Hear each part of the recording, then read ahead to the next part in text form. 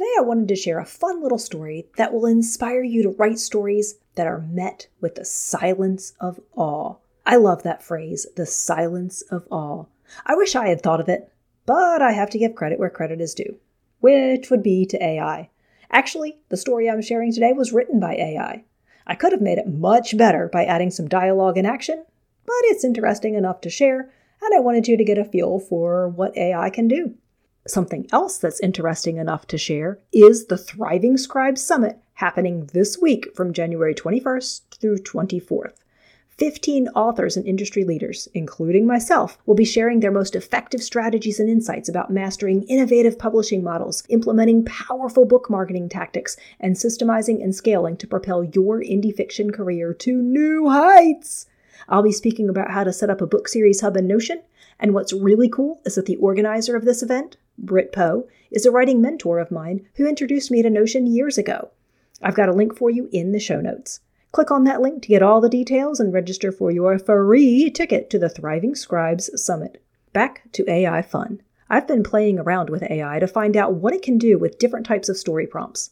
My plan is to incorporate the use of AI into my next novel writing project, so I'm in AI exploration mode. This exploration is helping me think more creatively and ask better questions, because the quality of the AI output depends on the quality of the prompt. The prompt I used for the story I'm about to share isn't super in-depth or super fantastic, but the story AI produced helped me see the value of storytelling itself. Stories are valuable, and your story needs to be written. My prayer is that the story you are about to hear will inspire you to start, continue, or finish your own. So here's the prompt I used.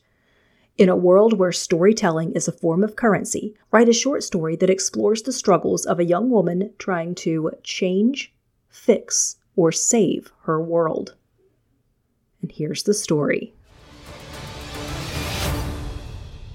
Once upon a time, in a world where narratives served as the currency, a young woman named Seraphine found herself in the heart of a great predicament. The world was on the verge of a narrative drought. Stories were becoming repetitive, losing their originality, and the once vibrant story market was losing its luster. The world was in dire need of a new tale, a story so compelling and unique that it could rejuvenate the fading world of stories. Seraphine, a weaver of tales, was well aware of the crisis. Her gift of storytelling was passed down through generations, and she held a deep reverence for it. However, the world was no longer interested in the tales of old. They yearned for something new, something that could ignite their imaginations and breathe life back into their world. With the weight of the world on her shoulders, Seraphine secluded herself in her small cottage, surrounded by the remnants of old tales. She pondered and toiled, her mind a whirlwind of characters, plots, and settings, but nothing seemed enough to quench the world's thirst for a new story. Days turned into weeks and weeks into months. The world outside grew more desperate, and the story market was on the brink of collapse. But Seraphine did not give up. She knew that the power to change their world lay in her hands, in her mind, in her ability to weave a tale that could captivate and inspire. One night, as the moon shone brightly, an idea sparked in Seraphine's mind. Instead of crafting a story from her imagination, why not weave a story from the world around her? The struggles, the triumphs, the love, the loss, every emotion and experience that made their world what it was. It was a story that had never been told, a story that was as unique as the people living in it.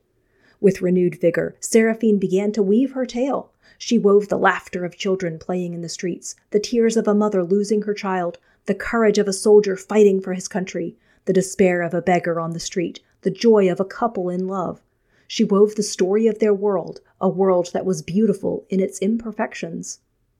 When Seraphine presented her story at the story market, it was met with silence. But it was not the silence of disappointment. It was the silence of awe. Her story resonated with everyone as it was their story. It was a mirror held up to their world, reflecting their lives in all their raw and unfiltered glory.